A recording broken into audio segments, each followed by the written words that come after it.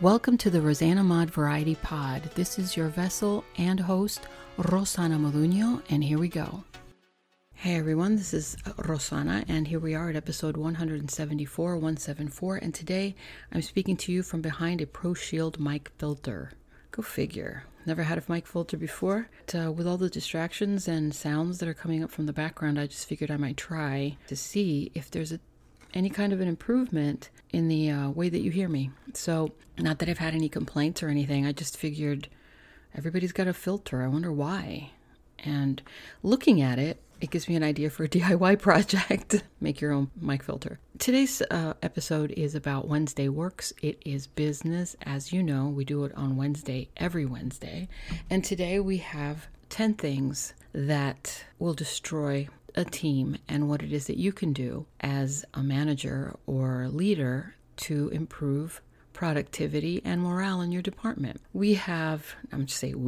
I have these 10 ideas. So here we go. Number one. First thing is on the list, and I did research this online to see what are the things that bring down corporations and companies and seem to derail success. Number one would be micromanaging. I think everybody can agree that that is something that does not work in any kind of an environment. I don't care who you are. It does not work.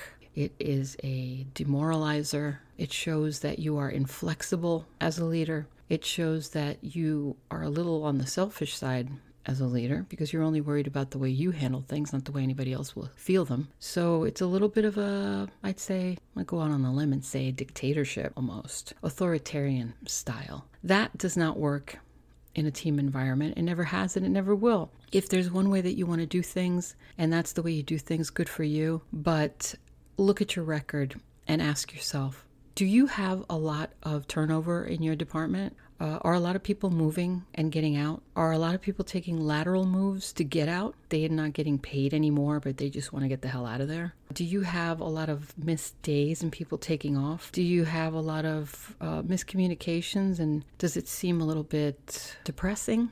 That might be something you might want to pay attention to. And management should definitely pay attention to those kind of teams, because who's running those teams is really the one they need to look at. And if that's something that's on the record, then that's something that you need to fix, because sooner or later it's going to come back and end in your name and land on your desk. And why didn't you do something about it if you saw all of this change? So that would be number one. Number two has to be no planning. As a leader, do you know where your team is going? Do you have any plans? Do you prioritize? What is it that you want from your team? What are you looking for in the future? Where do you see your team in the next couple of years, or the next year, or the next few months? I think a lot of teams fail because these leaders don't have anything implemented into the schedule, into what it is that they want for their future. I think they're just in there to work. They punch in, they punch out, and they go home, and they don't really think about what it is that needs to be done to better their team. Number three, no praise. That means a leader who focuses on the negative part of a person, which means really is kind of a cousin of micromanaging. It means you could work every day and do everything right and produce, wherever it is that you're working, and do everything that you're supposed to do, meet your quotas, and still be picked on for something, your shoelaces not matching or your white socks showing. Or they might say something about the shade of your hair color. These are things that actually happened to me. I'm going to be talking about this at some other point. Right now, I just wanted you to know, as an employee and as a person who, who's there and who notices these things, these are real problems that exist. I'm not even making this up. I wouldn't be able to make this up. This is actually true. Why are you focusing on the negative BS that means nothing, that isn't going to hurt you in any way, especially in a job that doesn't deal with customers? where you're sitting all day, where you never get to be seen by the public. Why would this bother you in any way? There's no praise. Nobody comes over and says, and I'm not just speaking for myself here, but nobody comes over and says, hey, you know, you're doing a really good job. Leaders need to take the time for that. They need to get up and say, even if it's an email, a mass email to the whole team, it doesn't have to be to the whole team. It doesn't have to be because not the whole team is working the right way. There might be one or two who are lazy, who are not doing their job, who don't want to do their job. Well, maybe they won't get the email. Just send it to the few that you see, that you appreciate, and let them know. You know what? I noticed that you did blah, blah, blah this week. I noticed that you, wrote a manual out for everybody. I noticed how you were helping, this person, and I didn't ask you to help them. You did it on your own.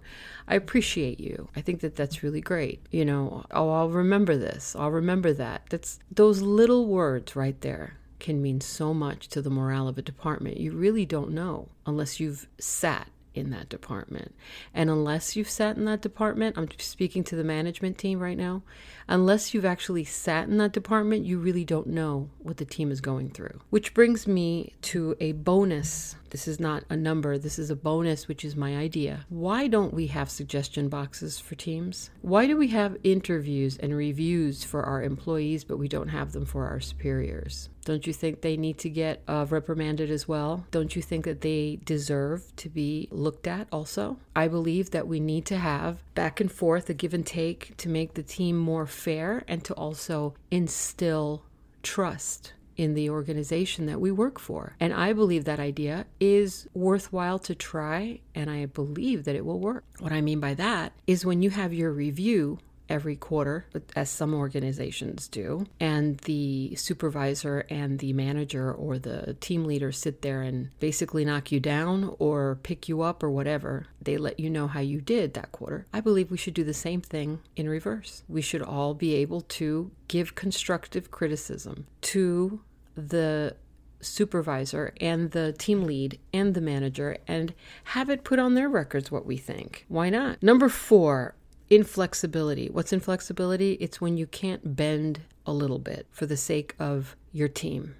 It's when you have a leader that refuses to have a human side. It's when you have a leader that writes up dress codes to include pants cannot be more than 2 inches above the ankle. When you're working in a really hot environment or you're living in a hot state, it's like 90 degrees. And one of the rules is you can't wear open-toed shoes, or you can't wear capris, or things that make absolutely no sense, like the 2 inches above the ankle. What are they going to do? Measure your legs when you walk in the door? If you're not even working in a customer service background where you're not even dealing with the customer, what does it matter? That's what I'm talking about. That inflexibility, that lack of common sense, that lack of empathy for people means it's telling me that you are so, it's not just inflexible, it's more than that. It goes deeper than that. It's almost borderline narcissist. It's like you're so power driven or so into your own title that you're blinded by anything else. You just want these rules to be out there. Why? If they make no sense for everybody. They don't make any sense. What are you getting out of it? What kind of high are you getting from this? Obviously, you're getting something out of it because nobody else is.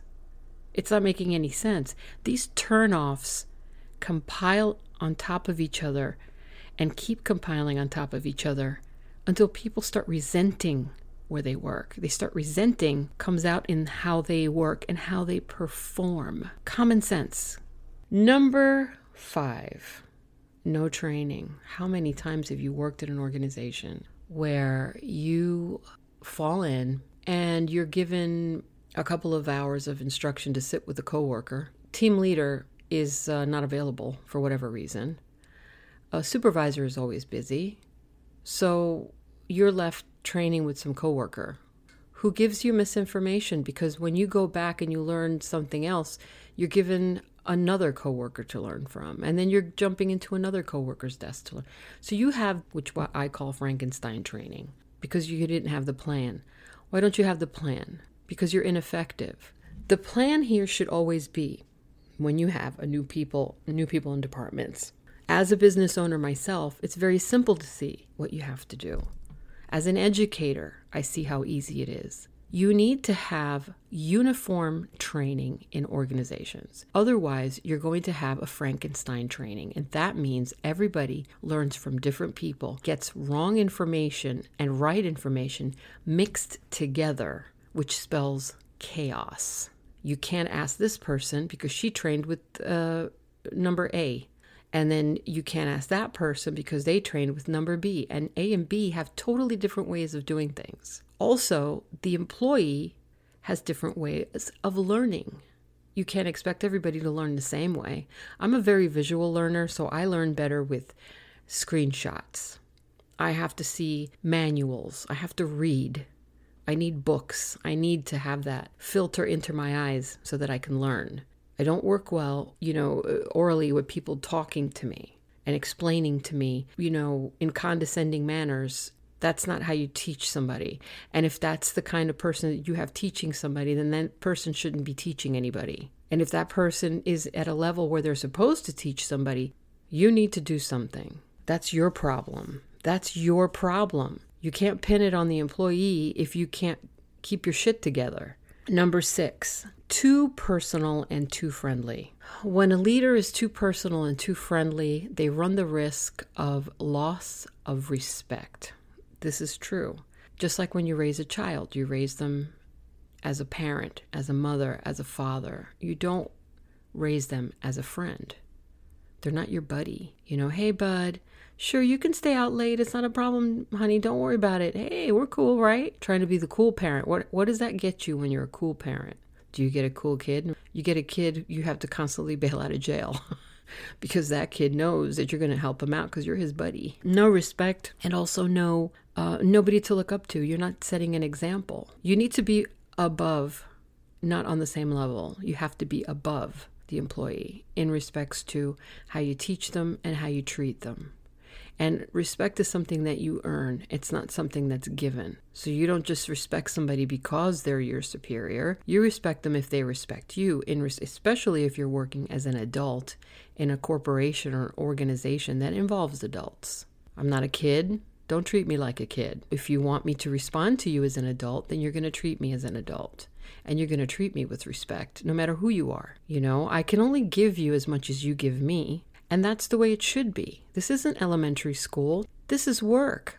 We leave our personal family time and our times in our life and our personal things to come to work. We work because we have to, not because we necessarily like it. It's always good to keep in mind that people do have lives after 5 o'clock. Number 7 is favoritism. How many times have you lost a position because the boss had a cousin who was working there, or maybe a boyfriend or a girlfriend, or maybe just a friend, or daughter, a son, being moved up in the ranks of your organization while you're sitting there working and wondering, why the hell did he get it? Or why did she get that? And you were completely, basically just set aside or just talked to in an interview because they had to go through the motions, but technically they already had the winner. Favoritism is a very big no-no.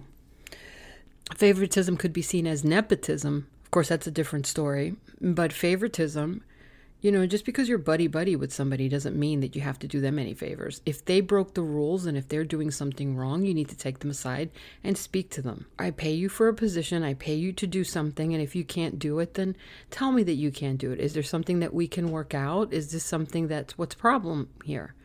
Is there a miscommunication? Do you not understand what I need? Or maybe you need for me to teach you in a different way? Do you learn in a different way? These are conversations that I've actually had with people. There's nothing wrong with that. There's nothing wrong with communicating how you feel. It's much better to communicate how you feel than not, because then you're left assuming. And what happens when you're left assuming? You're usually wrong about things. Or you could be wrong, and you run the risk of being wrong. And that's detrimental to any company. So you have to learn, like Psychology 101, on how to deal with different people, different cultures, different ages. You have to get into their head. This is training that needs to be implemented in every organization. If your HR doesn't have that, you need to get it.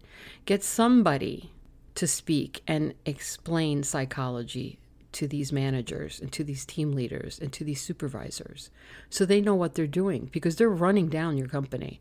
They're running down your organization.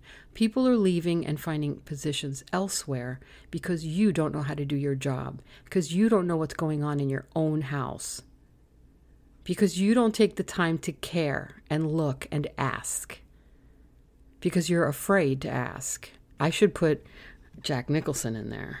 You can't handle the truth. You see what I'm saying? That's exactly what you need. Really, that's the truth. You just don't want to know. You're happy going home with your $90,000 a year, and you don't really care about anything else. You're just going through the motions just like everybody else. You don't think we see that. Employees see that when a leader cares really about them or they just care about their paycheck. We see that. Number 8, does not communicate well with team. That's very true. Doesn't communicate well. Isn't available. Is always busy. I can understand if somebody's busy. What I can't understand is if it happens all the time when you're asking for a question or you need help with something or you have a problem and they just kind of shush you away and say, go ask your team leader. Or you're doing the backwards. You ask your team leader and they say, no, not right now. Ask your supervisor. That's not my job. Ask your supervisor. What is that? Who picked you as a team leader for you to say, really? Who did? How'd you get there? That's what I want to know, because that's what a team lead does. They're supposed to be in charge of the training. They're supposed to be in charge. They are the right hand of the supervisor. They help the supervisor when the supervisor's too busy. Okay, so communicate. Open that line. Somebody wants to talk to you, that means something's bothering them. Take the time. Say, I'll be with you in a second. What's going on? If they don't have time to talk to you physically, or you have an office and they can't come in and you're on the phone, email them. Say, hey, I just saw you. Did you need to talk to me? Let's set up a little time where you can come in and talk to me about it. Is what's going on. Open door policies work all the time. Yes, they do. But if you have an open door policy and nobody's coming in, you got to ask yourself why. Are they afraid? What's the team atmosphere out there? Do you feel it? Is it negative? What's going on? Are people leaving? Why? What kind of movement is going on out there? Are you not seeing it? Do you have a window that you can look out of every once in a while? What does it look like to you? Does it look like a mess?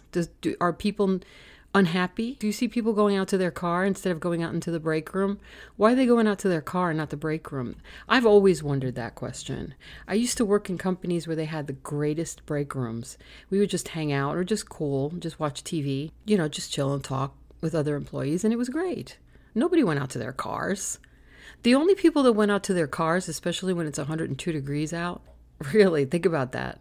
102 degrees and sitting in your car in the heat, are people that couldn't stand being in the building. Why don't you want to be in the building? Why do you want to go out to your car? Don't you like our big screen TV and our comfy sofas? What's going on?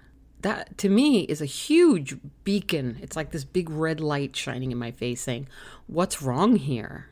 Something's very, very wrong. And you're missing every opportunity to fix it. And if anything bad happens, good for you. And by bad, I mean you lose respect and you lose employees. Number 9, doesn't allow ambitious employees to seek out more education or training offered by HR.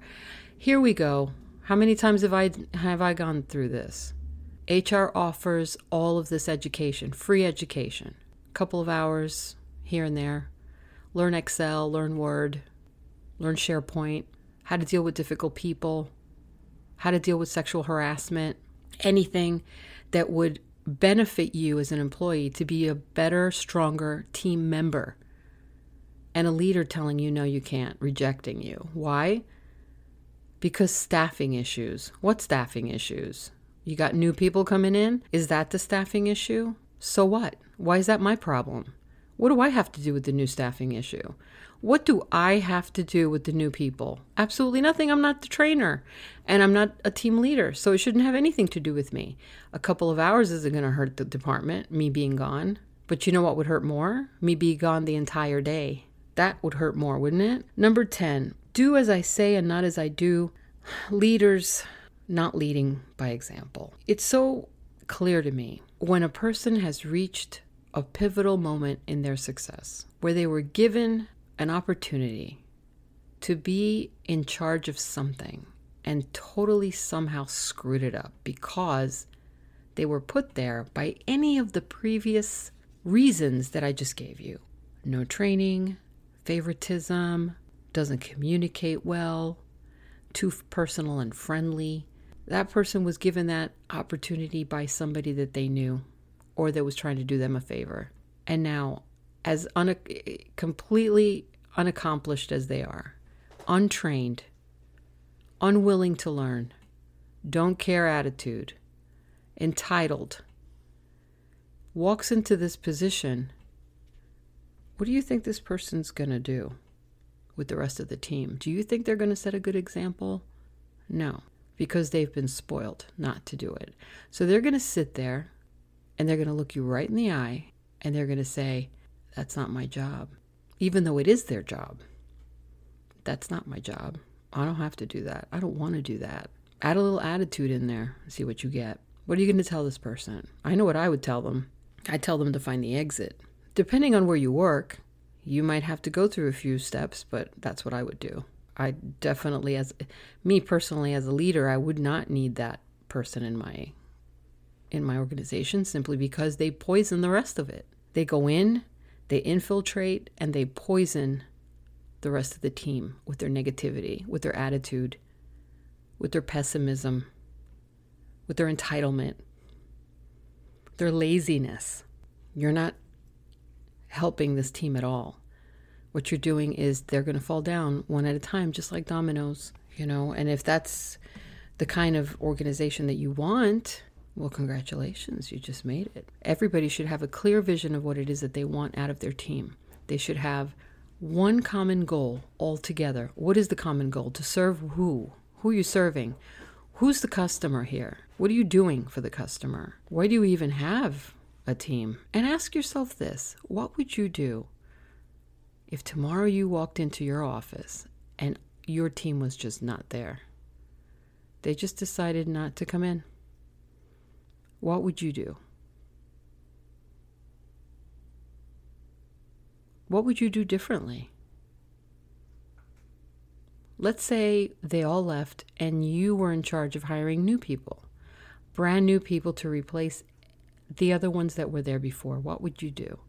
Who would you choose for each position? Who would be your team lead? Would it be somebody that you like in a friendly way? Would they just be cool and you just think they're about your age, so you think they're all right? Same culture, maybe? Same background? Maybe they live in your neighborhood? Maybe you know their kid or their brother or their sister? Maybe they're part of the family? Is that who you pick? Do you go through their resume and actually look and see what their skills are? Do you even bother to read their skills? Or you're just going by what HR tells you or what the other previous supervisor tells you about them? Maybe they were transferred internally. Do you trust the previous supervisor? What about the interview process? What do you ask? In retrospect, and to end this show, I just want you to know that this is not about my organization or wherever I work. It is definitely where I worked, past tense. It might be where I work. I'm not going to say that it is. But if it sounds like you, then maybe it is you. And if you can do something about it, then why don't you? It's very easy to lose respect and trust. And it's very hard to gain that back. So on that note, I hope that helped you get ready for tomorrow, for Thursday Love, and we will be discussing other things. And I hope that you like the way that my voice sounded today. I don't know what it sounds like yet. So when I edit it, I'll notice. But I did notice that I don't have any red lines when I cough. Yeah, see, I just coughed. You didn't hear me, but it doesn't have those red lines on my Audacity. So I noticed that it probably does turn down a little bit of it. Maybe you can't hear my air conditioning with this. It's on because it's like 100 million degrees outside. It's so hot. Okay, so on that note, talk to you soon and in with the outro. Thanks for stopping in. Don't forget to like, share, and comment, and I'll talk to you soon. God bless you, and what do we say?